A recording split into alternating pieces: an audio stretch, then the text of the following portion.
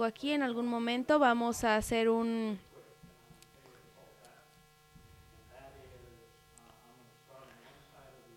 voy a comenzar de un lado y del otro. Y quiero que simplemente se levanten y digan, el Señor ha sido bueno conmigo quiero que vayan al punto. Me ha bendecido, me ha tocado, Él me ha dado júbilo, me ha dado paz. Simple, así de rápido, es lo único que quiero.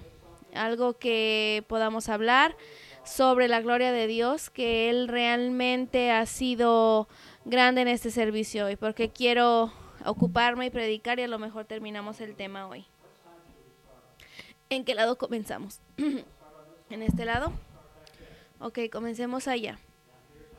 Aquí es como va. Hermano Joel.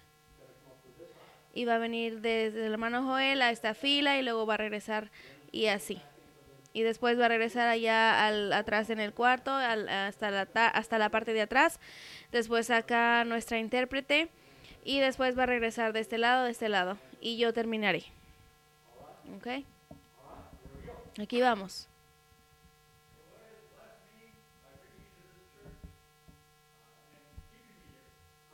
El Señor me ha bendecido por traerme a esta iglesia y mantenerme aquí.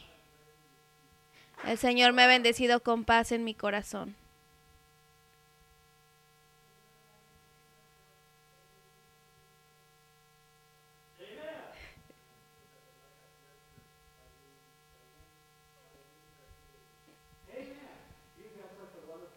Tienes una sonrisa muy hermosa. El Señor me ha bendecido porque me ama. Él me ha bendecido porque Él es mi proveedor.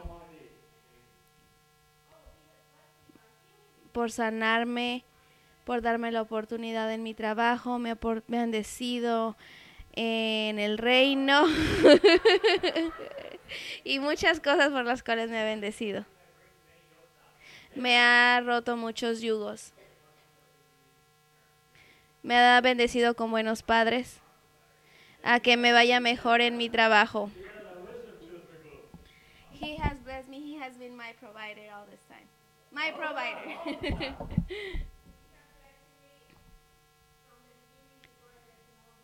Desde el principio, antes de conocerlo, me ha bendecido con sanación en mi mano, darme paciencia, ha restaurado mi alma y mi fe. Me ha dado paz y libertad. Ha sanado mi cuerpo más que una vez. El aire con el que respiro hoy.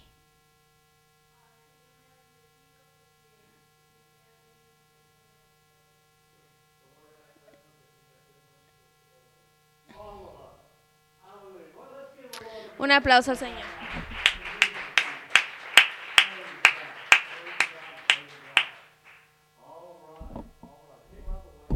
Por cierto, una de las cosas más estresantes que suceden en la vida de las personas, está a punto de suceder, es de que nos vamos a mover. Y esta es una situación muy difícil. Pero tenemos que trabajar juntos y tenemos que unirnos y apoyarnos los unos a los otros para que esto suceda. Y no nada más podemos confiar en una o dos personas, sino que realmente todos vamos a tener que cooperar y hacer esto, porque ese es el plan de Dios. Y Dios ha puesto su mano sobre nosotros. Dios lo sabe, Él nos ha dado este lugar, es maravilloso. Y junto con esto, dicho, tenemos 80 y tantas sillas en el auditorio que tienen que bajarse a la parte baja de la otra iglesia. Y a lo mejor va a suceder en una línea de asamblea, que tú te la paso y te la paso, porque no queremos estar cargando una por una silla. Entonces mi esperanza es de que podamos hacer esto mañana en la noche. ¿Quién estaría dispuesto para hacerlo y necesito un buen equipo para poderlo hacer. No importa qué hora, a qué hora lo quieren hacer. A las 6, 7, 7:30. A las 9:30. Ese es AM.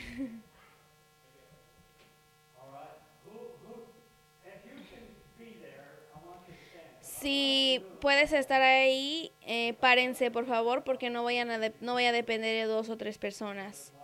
Hay 1, 2, 3, 4, 5. Necesito 10. Necesito 5 personas más para 6.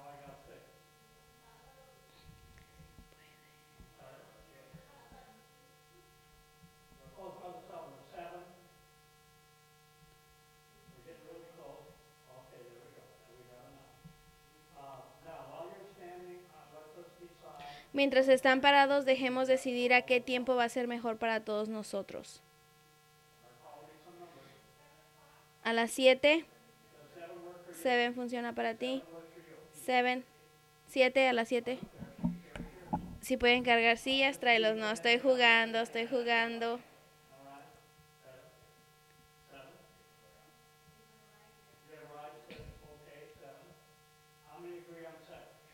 A las 7. Nos va a tomar de 45 minutos.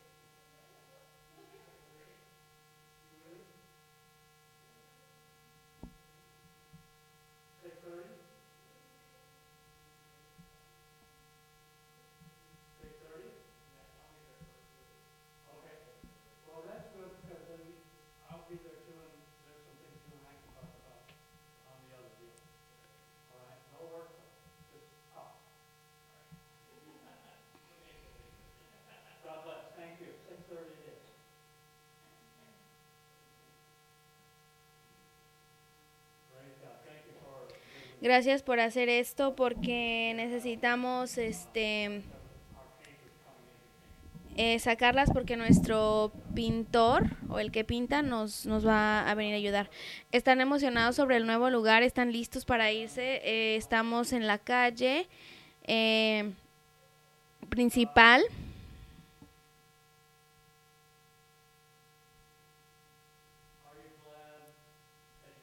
Están agradecidos de que saben lo que saben. Me emociono sobre esto. Estoy tan emocionado por cómo Dios revela. ¿Pueden prenderme las luces, por favor?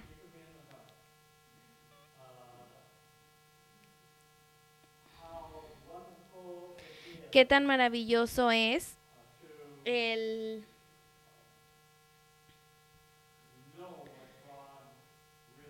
saber qué es lo que Dios realmente quiere que sepamos y no estar bajo la influencia de aquello que cumple las necesidades de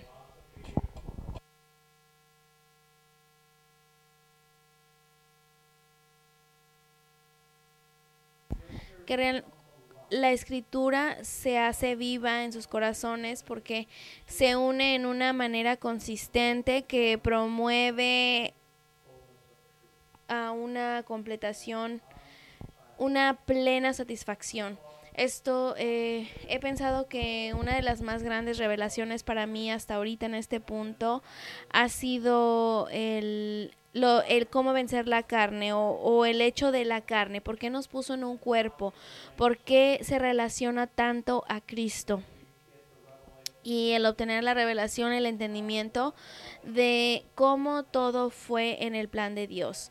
Y para mí esto es simplemente todo hasta ahorita. La razón por la cual esto se hace todo es porque muchas personas que viven aún bajo la pancarta de ser cristianos no tienen concepto de disciplinar la carne o de hacer que sea justo ante los ojos de Dios y caminar en justicia. Esto ha sido un completo entendimiento para esta generación, que se siente como que puedes hacer cualquier cosa que tú quieras y que aún puedes llegar al cielo. Pero esto no funciona de la forma de vista de Dios. Aún tenemos que ser justos y ser un ejemplo para ello, porque la carne es lo que falló, la carne es lo que necesita venir bajo la unción de el Hijo de Dios. Él es Señor, Él es Señor cuando se trata de vencer y cómo vivir justos en la carne para que el Espíritu tenga libertad. Lo más que tú caminas en justicia y en la carne, la más libertad que tu espíritu tiene en dominio. Lo más cercano que tú te acercas a la semejanza de la vida de Cristo, lo más que tú harás lo que Él hizo. Y Él nos dijo que será una palabra profética para nosotros. Estas cosas que hago, tú debes hacer. Entonces necesitamos vivir en la confesión de nuestro espíritu, nuestra alma, nuestra mente, de que nosotros creceremos hacia esa habitación en donde nosotros hacemos lo que Cristo hizo. Eso es importante para esta iglesia, porque esta iglesia tiene que ser más grande que la iglesia temprana. Y tenemos esta oportunidad porque este mundo es más pecaminoso que nunca antes. Esa iglesia temprana trató con un grupo de personas llamados los judíos hasta que se aventuraron hacia los gentiles. Y después nosotros vemos la relación de todo esto y las cosas que se transpiran. ¿Están emocionados sobre esto? Por favor. El otro es, y ya mencionamos o ministramos el domingo, de que tenemos que caminar en poder. Tenemos que pensar en poder. No podemos esperar a que el poder llegue, sino que cuando tú tienes el Espíritu Santo, tú tienes poder. Entonces puedes pensar en áreas sobre la mediocresía o un estilo mediocre de vida. Tienes que pensar en poder, lleno de poder. Necesitas traer todo tu ser a este nivel. No puedes aceptar las cosas físicas que te retractan. No. O las cosas que parecen ser difíciles, o las cosas, sino que tienes que confesar todo el tiempo: estoy en poder, estoy en poder, porque Él dijo: recibiré poder. Cada vehículo que está postrado allá afuera del edificio tiene poder, pero no sabes que lo tiene porque están apagados, pero tienen poder. Pero si no lo pones en su posición correcta, no me importa cuánto poder tenga, no significa nada. Sino que cuando le metes la llave, lo prendes, entonces ves los esfuerzos, y así mismo tiene que ser en nuestras vidas. Necesitamos caminar en poder, no nada más, simplemente tenemos que confesarlo, tenemos que hacerlo en el servicio y tenemos que hacerlo en nuestra relación a la vida. Tengo poder sobre ello, tengo dominio sobre ello, me mantengo en poder en contra de ello. Entonces hacerlo en autoridad. Los violentos toman el reino. Los violentos toman el reino por fuerza. Algunas veces tenemos que forzarlo y hacer que sea de esa manera. Porque, ok. ¿Listos?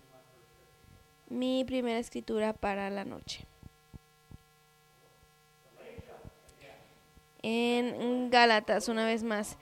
Hemos estado ya por un tiempo en Gálatas y queremos que la cosecha del mundo sea una iglesia que opere en el Espíritu. Tenemos que saber sobre el Espíritu. Sabemos de que el Espíritu es Dios, pero tenemos que tener la relación en conocimiento y en entendimiento para que el Espíritu pueda guiarnos.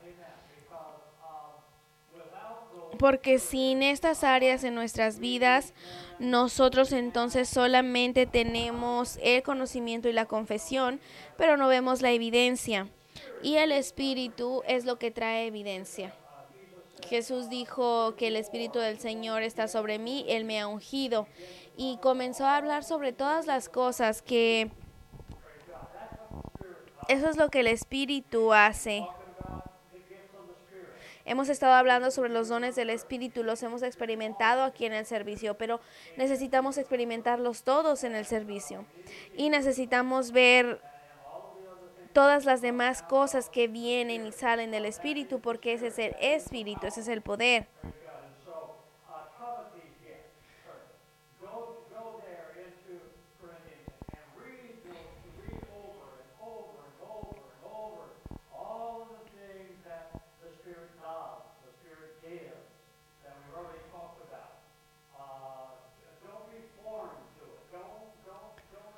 No dejen que su mente se aleje de los dones. Piensen en ellos en el trabajo, piensen cuando estén manejando, piensen cuando estén en el trabajo, en el camino. Esas son las cosas que se ven y se demuestran, que son para demostrar la gloria. Y deben de ser ustedes.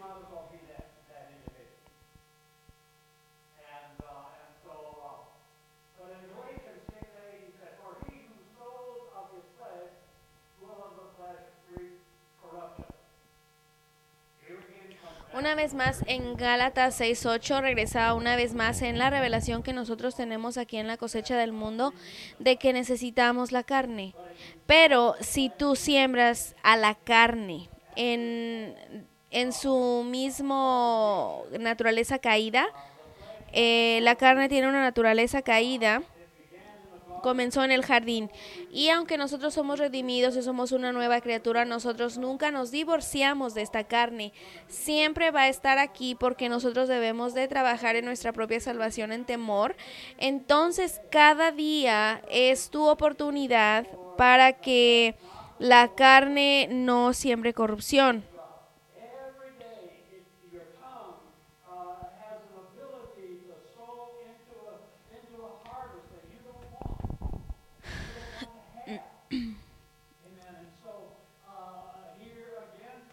Una vez más, ¿qué es lo que nosotros estamos tratando de obtener en este conocimiento? Es de que quiero sembrar en el Espíritu, quiero hablar en el Espíritu, porque en el Espíritu nosotros hacemos las cosas de Dios y en la carne hacemos las cosas de los hombres. Y los hombres han fallado, o la humanidad ha fallado, pero aquel que siembra en el Espíritu, ahora démonos cuenta que no dice aquellos que siembran en el Espíritu. Aquellos que siembran al Espíritu. Hay una diferencia. Y es de que si tú siembras en el Espíritu, entonces es tu Espíritu. Si tú siembras al Espíritu, entonces es el Espíritu de Dios.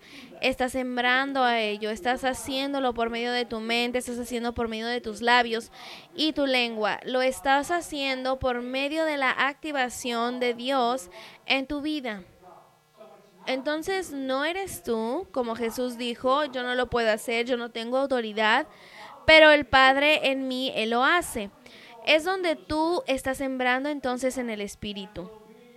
Y será del Espíritu entonces cosechar vida eterna. Entonces reconocemos que así como hemos hablado en esta serie, hay una segunda muerte. Esta segunda muerte es del Espíritu. Cuando Adán y Eva fallaron, ese Espíritu murió en su camino hacia el infierno. Cuando Jesús se levantó de la tumba, ese Espíritu tuvo la oportunidad de regresar a la vida. Y regresó a la vida por, lo que quiero decir es, renacer. Y Jesús dijo, deben de nacer de nuevo. Esto trae vida de regreso a nosotros. Si no tenemos ese nacimiento, no tenemos vida. ¿Tiene sentido? Tienes que tener ese nacimiento. Entonces, si tú no has sido renacido, entonces no tienes vida, sigues muerto. No importa que hables, no importa que digas, no importa que pienses. Es de la operación del cielo. Sembrar en el Espíritu para cosechar vida eterna. Aunque nuestra carne es en la forma que nosotros demostramos la santidad o la justicia, pero el Espíritu realmente es lo que va a sobrevivir y lo que va a estar en la eternidad por siempre. Pero ese Espíritu, una vez que esté en muerte, tiene que renacer. Renacer, y va a renacer por medio de la justicia de la carne. ¿Tiene sentido? Entonces nosotros cosechamos vida eterna. Es algo simplemente automático. Sucede cuando lo hacemos y cuando obramos de esta manera. Siguiente escritura, por favor. Cada vez que tengan una pregunta, vayan hacia el micrófono y trabajaremos con ustedes. Efesios 1:13 dice de esta manera: en él también vosotros, habiendo oído la palabra de verdad, el evangelio de vuestra salvación, y habiendo creído en él, fuiste sellados con el Espíritu Santo de la promesa. Ahora, esta es una gran escritura porque explica la relación en su plenitud o su grandeza, y es por eso que la plenitud de la cabeza está. Déjenme les digo esto: sin Cristo no hay plenitud de la cabeza. Está la cabeza que está en Dios, pero la plenitud de la cabeza de la deidad es cuando el hombre pudo ser redimido. La iglesia hace el resto de lo que de la cabeza. En él nosotros encontramos también, después de haber escuchado la palabra de verdad. ¿Quién es él aquí?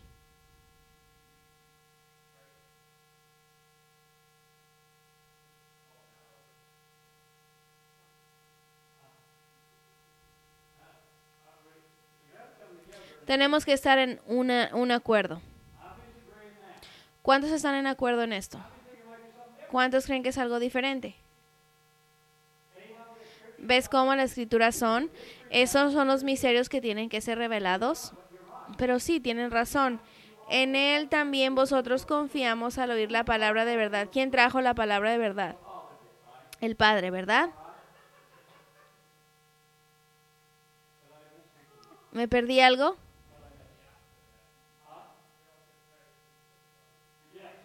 Dijimos Cristo y tú dijiste el Padre.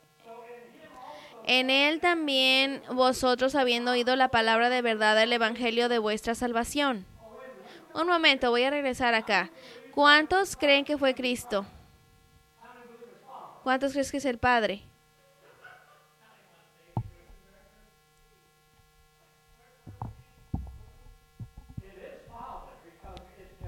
Es el Padre porque está conectado a su palabra.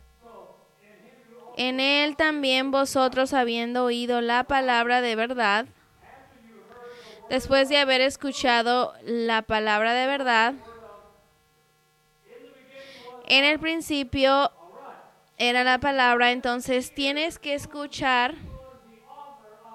Él fue el autor de la palabra. Él abrió el mundo a la existencia y dijo que era bueno.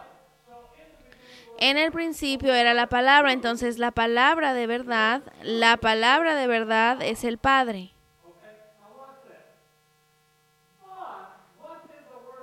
Pero, ¿qué es lo que la palabra de verdad produció? El evangelio de la salvación o la vida de Cristo, que fue prometido hasta el libro de Génesis. ¿El evangelio de quién? ¿La salvación de quién? Tu salvación. Entonces tenemos que ser parte de esto. Tenemos la palabra de verdad. La palabra de verdad produció el plan llamado el evangelio, que fue por medio de Cristo.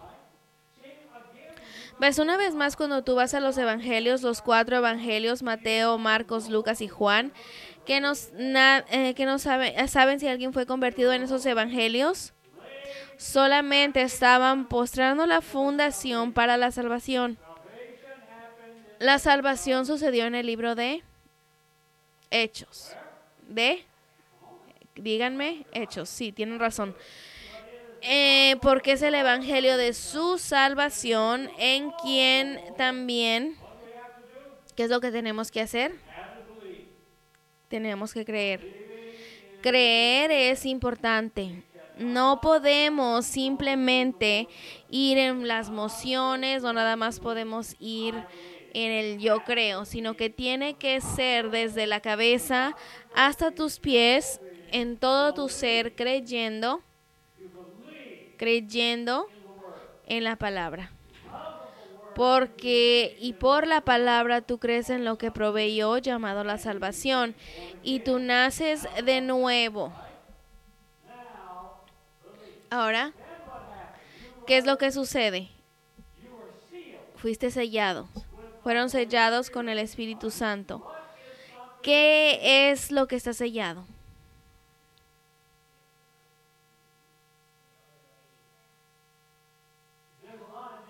Hay muchos tipos de sellos, ¿verdad? Pero este está sellado en los cielos. Cuando tú recibes el Espíritu Santo, tú fuiste sellado ante el día de la promesa. Cuando tú estás sellado, entonces tú tienes al Espíritu del Padre en ti. Él te selló, eres su reino, estás en su reino.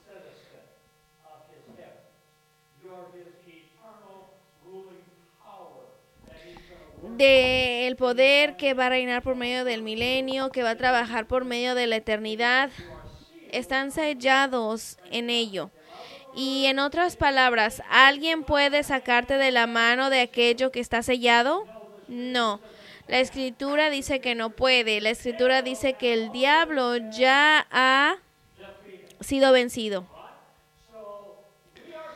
Entonces nosotros somos sellados, estamos en la mano de Dios, ¿verdad? El diablo ha sido vencido por el Evangelio de la Salvación. Cristo lo venció. Tomó el dominio de regreso a ese su señorío para la carne.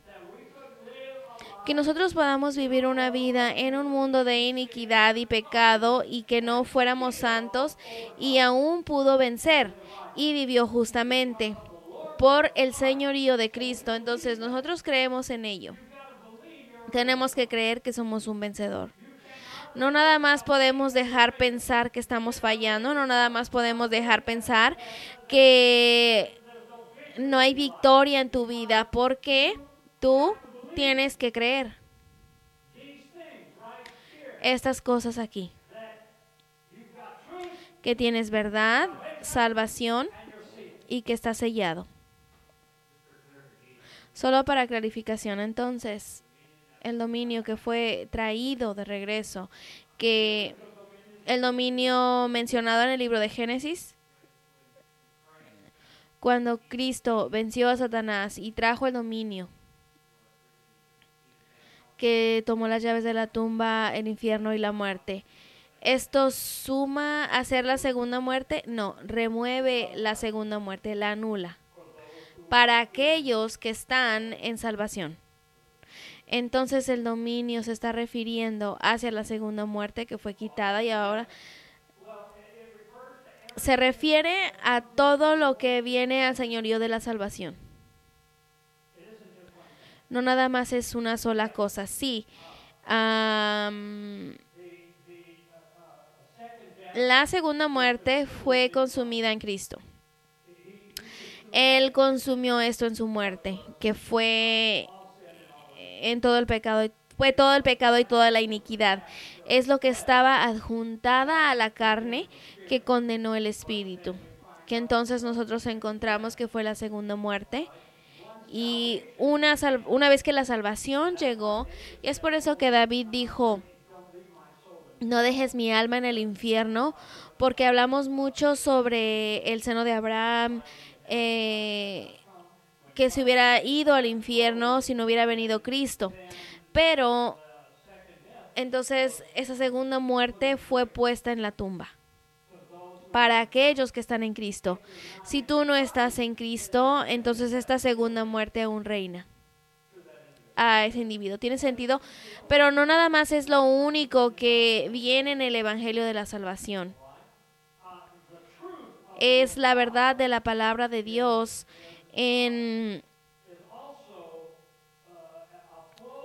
también es un espíritu o que fluye por medio de la salvación que nos sella.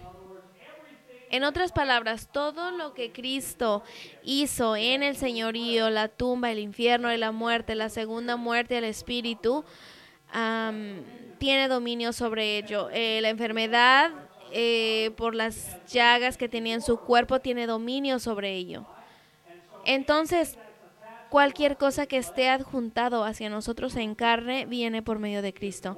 Él es Señor, Él ha conquistado todo eso y tiene poder sobre ello. Cuando nosotros venimos por medio de Cristo tenemos poder sobre ello, pero tenemos que vivir en ese poder. No nada más puede ser una palabra, no nada más puede ser algo que nosotros sabemos en conocimiento, sino que tenemos que entender cómo funciona el poder y trabajar con ello. Pero estamos sellados con el Espíritu Santo y esta fue una promesa. Esta fue una promesa y regresa todo hasta el libro de Joel. En la palabra profética, esto es aquello que fue profetizado por el profeta Joel: en los últimos días derramaré mi espíritu sobre toda carne.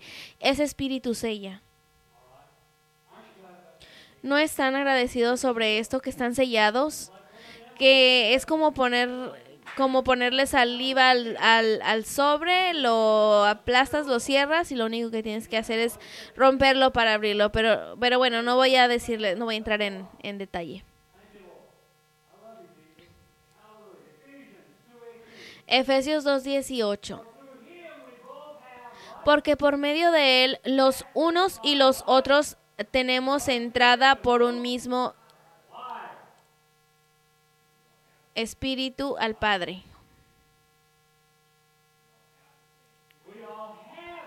Porque todos tenemos ese mismo espíritu. Entonces estamos en comunicación casi como si lo fuera 24/7. Él nunca se va, Él dice: nunca te dejaré, nunca te olvidaré. Entonces nosotros siempre estamos en comunión por medio de este espíritu al Padre. Ahora, la razón por la cual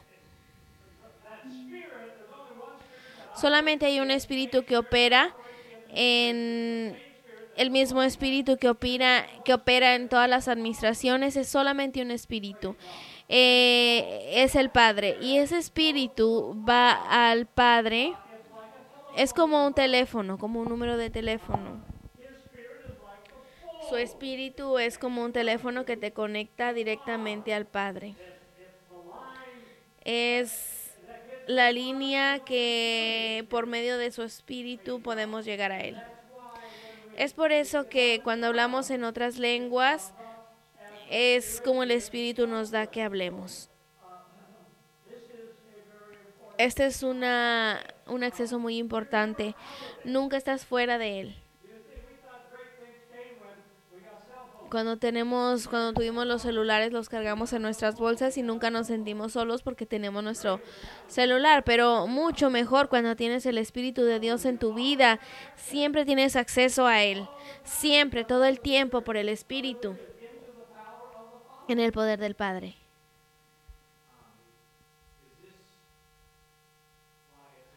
Es por eso que es tan importante que todos aquellos que tienen el Espíritu Santo, orar por aquellos que no lo tienen porque no tienen acceso al Padre. No tienes acceso al Padre para nada, al menos que tú vengas por medio de Cristo. Entonces orar sería en vano. Ok, vamos a regresar un poquito. Aquí está la palabra. Yo soy. Jesús hablando. Yo soy.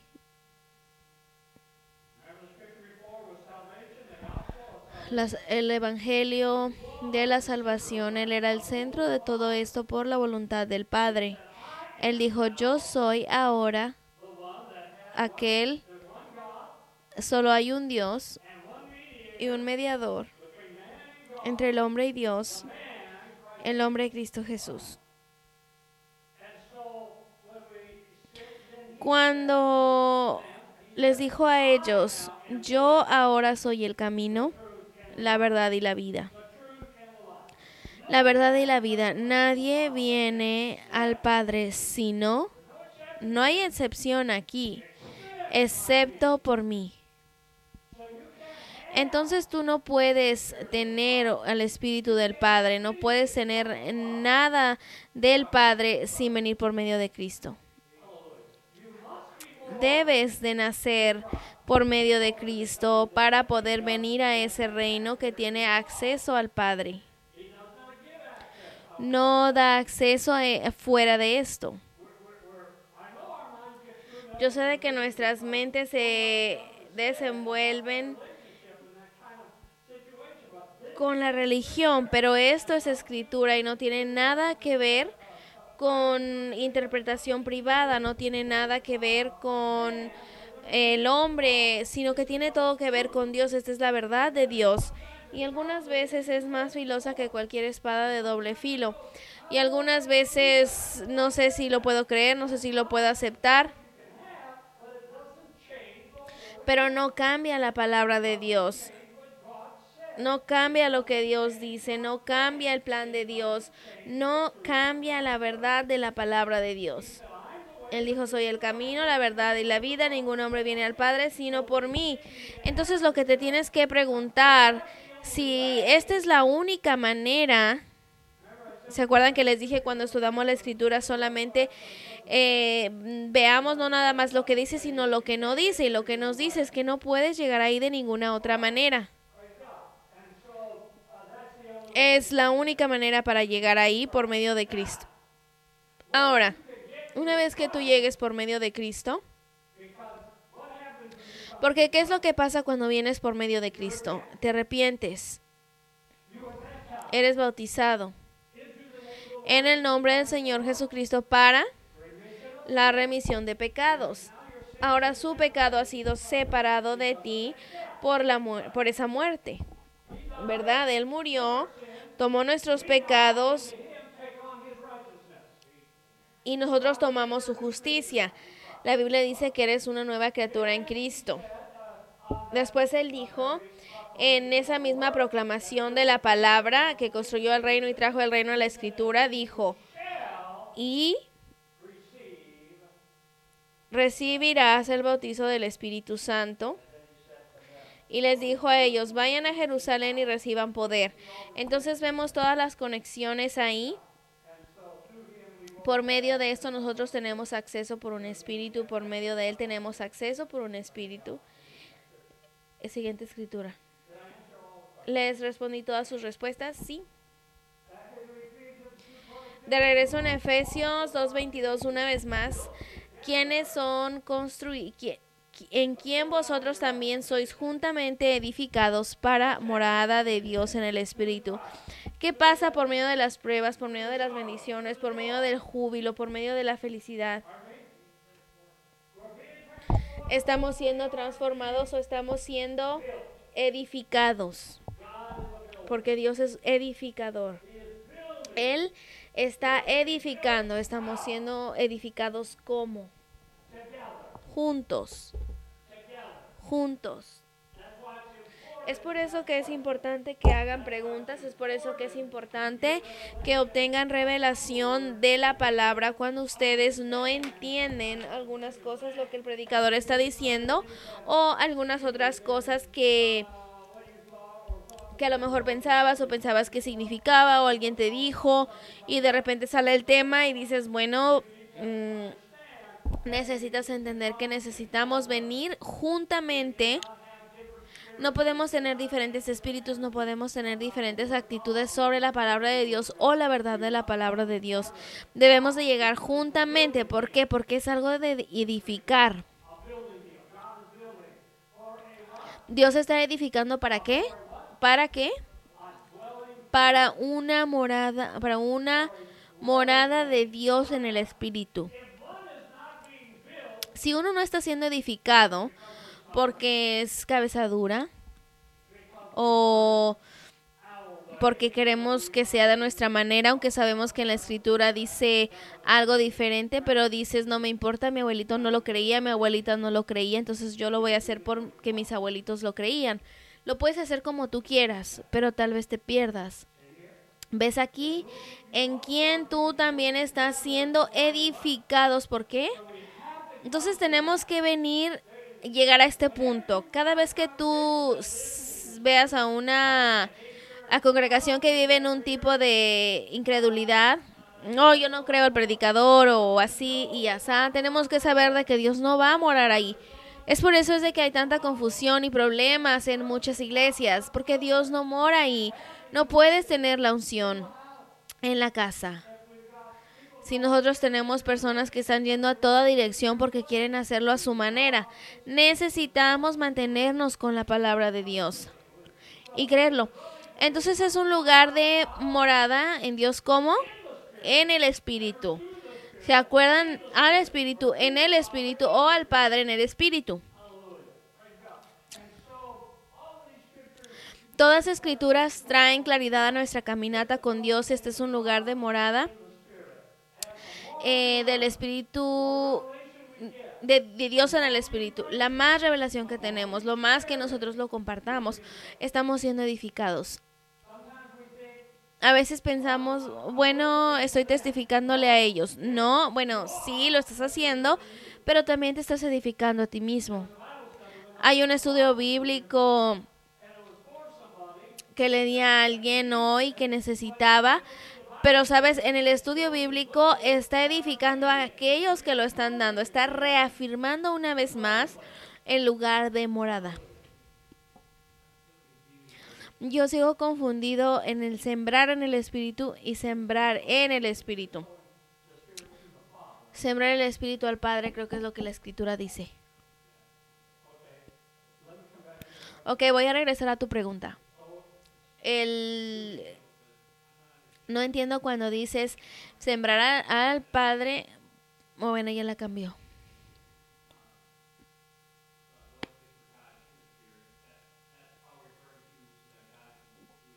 Que se refiere, por ejemplo, a que Dios puede hacer lo que quiera en tu vasija terrenal para poder demostrar lo que quiera demostrar. ¿Es correcto o no?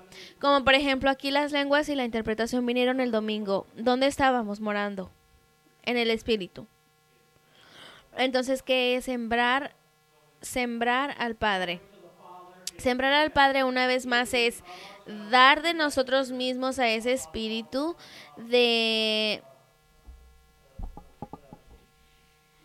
Escritura. Somos llamados los hijos de Dios, que somos guiados por el Espíritu de Dios. Entonces, ¿qué estamos haciendo? Estamos sembrando esa palabra del Padre. Ok, dame la Escritura mejor. Voy a tratar con ella un poquito más. Gálatas 6:8. Aquí está. Porque el que siembra para su carne, de la carne segará corrupción. Pero el que siembra para el Espíritu, del Espíritu segará vida eterna. Clarito escuché que dijiste que había la diferencia entre sembrar a algo o sembrar hacia algo o de algo. Hay diferentes aplicaciones en relación al Espíritu. Hay algunas cosas que nosotros sembramos al Espíritu. Nuestra oración. Nosotros sembramos eso al Espíritu y después nosotros estamos en el Espíritu. ¿Sí me entienden? Ok, hay veces que nosotros no sabemos qué orar, pero el Espíritu o el Padre saben qué orar. ¿Cuántos han leído esto? Ahora, vamos a comenzar una vez más. Es esto. Cuando tú vienes a orar, le estás pidiendo al Padre que haga ciertas cosas. O le estás adorando o alabando. Bendito sea tu nombre. Le estamos alabando a Él. ¿Qué estás haciendo? Estás sembrando al Espíritu. Entonces, de ahí, mientras vamos en ese caminito hacia el Espíritu, entonces ahora nosotros estamos en el Espíritu. ¿Ok? Ahora entonces el Espíritu siembra en nosotros. Y de ahí comenzamos a reaccionar en un número de maneras. Pero una de ellas es que comenzamos a hablar en el Espíritu. ¿Ok? Este es un intercambio de relación. Piensen como por ejemplo en su familia o con sus esposos o esposas. Es un intercambio de relación y algunas veces tú estás dando o a veces él está dando o viceversa, y tenemos que verlo mientras estamos trabajando con Dios en el Espíritu. No es de que siempre nosotros pidamos y pidamos a Dios. Algunas veces es de que Dios nos está pidiendo a nosotros.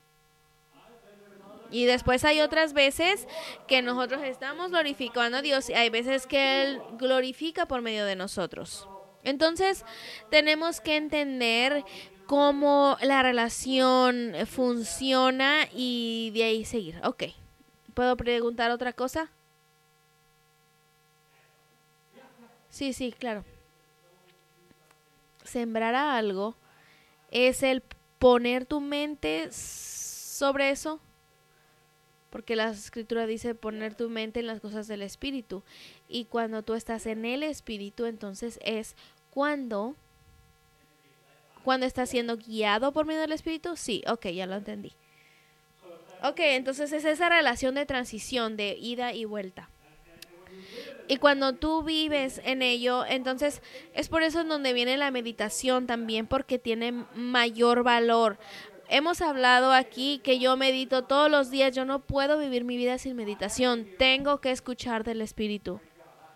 Tengo que dejar que mi mente absorba lo que Dios está haciendo hoy. Y después de tratar de comprender cómo yo tomaré parte en ello y cómo voy a reaccionar a ello. Y lo más que tú llegues a ser guiado en el Espíritu, lo más que tu vida se hace emocionante y lo más que tu relación con Dios se hace más real. Y el más poder que tú sientes en tu vida. Regresemos a donde estábamos. ¿Todos bien hasta ahorita? Es decir, digan, estoy bien, pastor, estoy contigo. Ok. En quien vosotros también sois juntamente edificados. Ahora, aquí es como va la relación, ¿ves? Hoy, Pablo, después de toda su meditación, él todavía no lo entendía todo, no estoy al final de todo. Lo que he hecho, le alabo a Dios y pierdo esta vida, Cristo por ganar. Pero este es algo a lo cual tú presionas a los altos llamados de Dios. Cualquier júbilo, emoción, milagros, señales, maravillas que tú hayas visto, mañana será mucho mejor si tú caminas en poder y si tú caminas en la relación y estás emocionado sobre ello y que no puedes esperar más y que no dejas que la carne siempre haga lo suyo por medio de su relación con otros o familia o lo que sea, sino que simplemente dejas que esté ahí, sabes que está ahí. Y también aquí es donde está el júbilo del Señor es mi fuerza. Entonces trabajen en ello, realmente trabajen en ello, aprendan a disfrutar de Dios, dejen que Dios disfrute de ustedes. Es una cosa maravillosa. Siguiente escritura. Efesios una vez más 3:5, que escuchen esto ahora, es importante, que esta es otra explicación de una relación que es nueva por el Evangelio de la Salvación y por el morir de la carne de Cristo en justicia y la resurrección que trajo justificación y santificación en los altares de Dios, que le dio a la humanidad la oportunidad de nacer de nuevo y de ser una nueva criatura. Yo sé que sí lo entendieron. Ahora veamos esto. El cual en otras generaciones no se dio a conocer a los hijos de los hombres. ¿Cómo eran los hijos de los hombres? ¿Quiénes eran los hijos de los hombres? Perdón.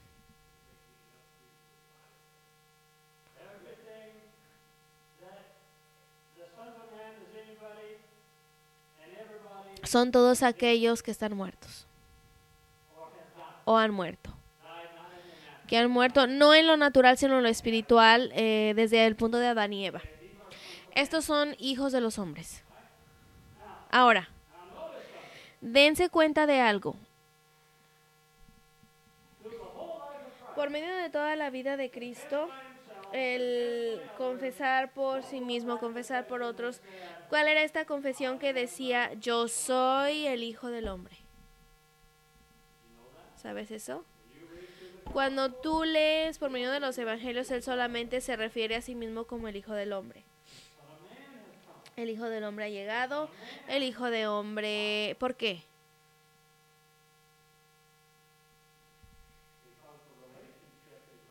Porque la relación está aquí, que murió, aquellos que han muerto, el Hijo del Hombre.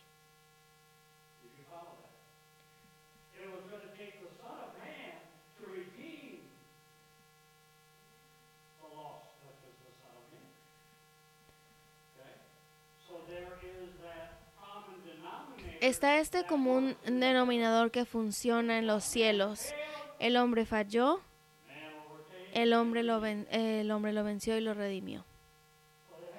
Pero no había sido conocido excepto por medio de la profecía que vendría el día y por medio de la profecía que el Padre dijo a Satanás en el jardín cuando le dijo que la semilla de la mujer lastimaría tu cabeza. Ahora ha sido revelado. ¿Cómo sabemos esto? En otras generaciones no se dio a conocer a los hijos de los hombres, como ahora es revelado a sus santos apóstoles y profetas por el Espíritu.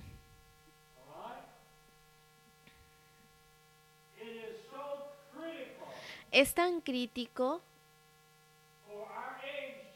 para nuestra era o nuestra generación el día de hoy que hay profetas y apóstoles en la tierra. Si no hubiese profetas y apóstoles en la tierra, aún estaríamos bajo todas las enseñanzas que regresaron hasta los 1400, o todo el catolicismo, todo el luteranismo y todo por medio de estas áreas religiosas, hasta que Dios abrió un nuevo ministerio a la palabra. Hasta este día. Por medio de ese ministerio y por medio de esa voluntad del Padre, ahora por medio del Espíritu hay revelación. Revelación en caminar en toda la grandeza que Dios ha tenido y ha preparado para que la humanidad esté en los tiempos finales.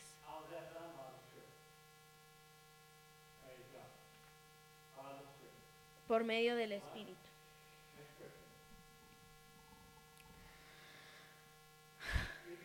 En Efesios una vez más, 3:16, escribiendo a la iglesia de Éfeso, pero Pablo necesitó traer estos mensajes que necesitamos entender que él te daría de acuerdo a las riquezas de su gloria para hacer ¿qué?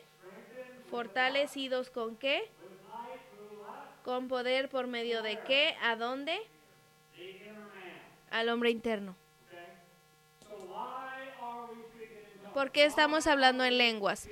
¿Por qué estamos siendo guiados por el Espíritu? ¿Por qué el Espíritu es esa avenida a la voluntad del Padre? ¿Por qué? Para ser fortalecidos, ¿para qué? De acuerdo hacia su gloria. Ahora, esta fuerza es para que tú y yo nos demos cuenta que tenemos no nada más la obligación, sino la responsabilidad, sino que también una bendición.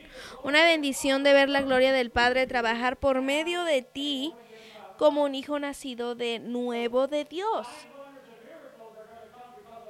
Los milagros y maravillas van a venir por tu voz, milagros, señales y maravillas. Los apóstoles revelaron la Escritura y la revelación de cómo el cuerpo de Cristo, o como la Biblia nos deja saber que nos ha dado apóstoles, profetas, pastores, evangelistas y maestros. ¿Para qué? Para la edificación y la obra para los santos de Dios.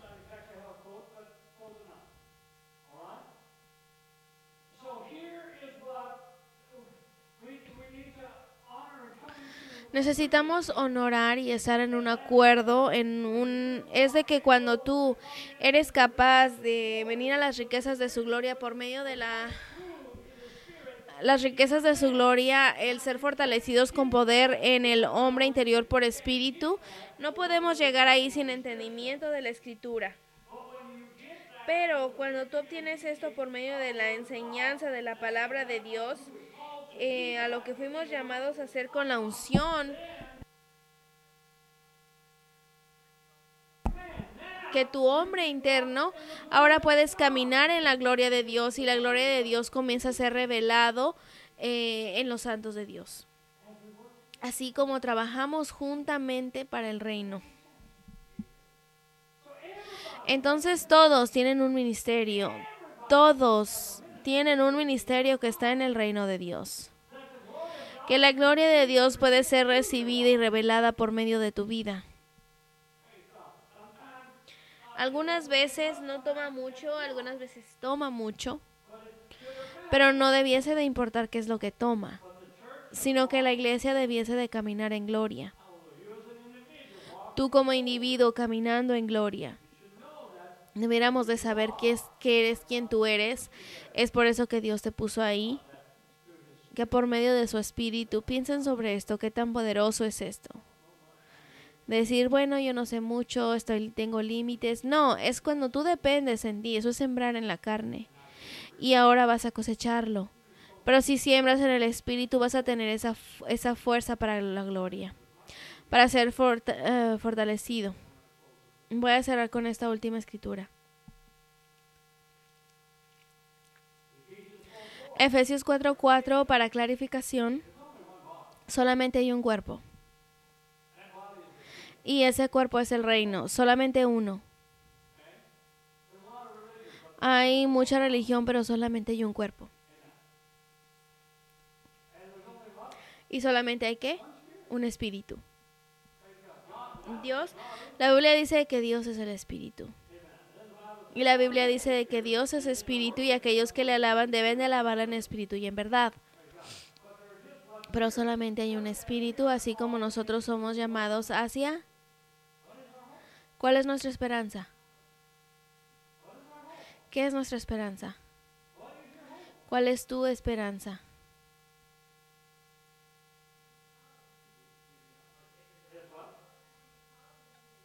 ¿De ser llamados a tu reino? ¿A su reino? ¿De ir en gloria en gloria? ¿Cuáles son los resultados de ello? La esperanza de tu llamado, de tu vocación, de tener un ministerio, de ser la obra que tú has sido llamado para saber en dónde tú tienes que estar y para saber quién eres. Tu esperanza.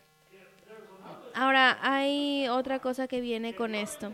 Si tú estás en el reino de Dios, si tú estás haciendo lo que Dios te ha mandado a hacer, ¿cuáles son los resultados finales? El rapto, ¿verdad? ¿Ves? Cuando tú eres enterrado en el nombre de Jesús en el bautizo de agua, ¿tú estás siendo enterrado en qué? Into his death, en su muerte. Eres enterrado en su muerte, para que tú también estés en la semejanza de su ¿qué? Resurrección. Ahora, esto regresa a la segunda muerte. Esa resurrección pueda sacarte de esa segunda muerte, de esa categoría. Pero también esa resurrección es aquello que te pone en el rapto. ¿Ok? Entonces, ahora, hay un cuerpo. Hay solamente una verdad, solamente un camino hacia el cielo, solamente un evangelio, todo tipo de cosas. No hay todo tipo de cosas, sino que solamente una manera. Cuando alguien predica, no importa, todos vamos a llegar al cielo, o vive como el diablo, actuaron como el diablo, murieron y vas al funeral y el predicador los pone en el cielo. Entonces todos en la familia se sienten bien, papá se fue al cielo y era tan malo, pero de alguna manera llegó al cielo. Basura. Absolutamente basura. Y es tan equivocado y tan erróneo, pero bueno, así como ustedes fueron llamados en una esperanza de su llamado. Voy a parar ahí.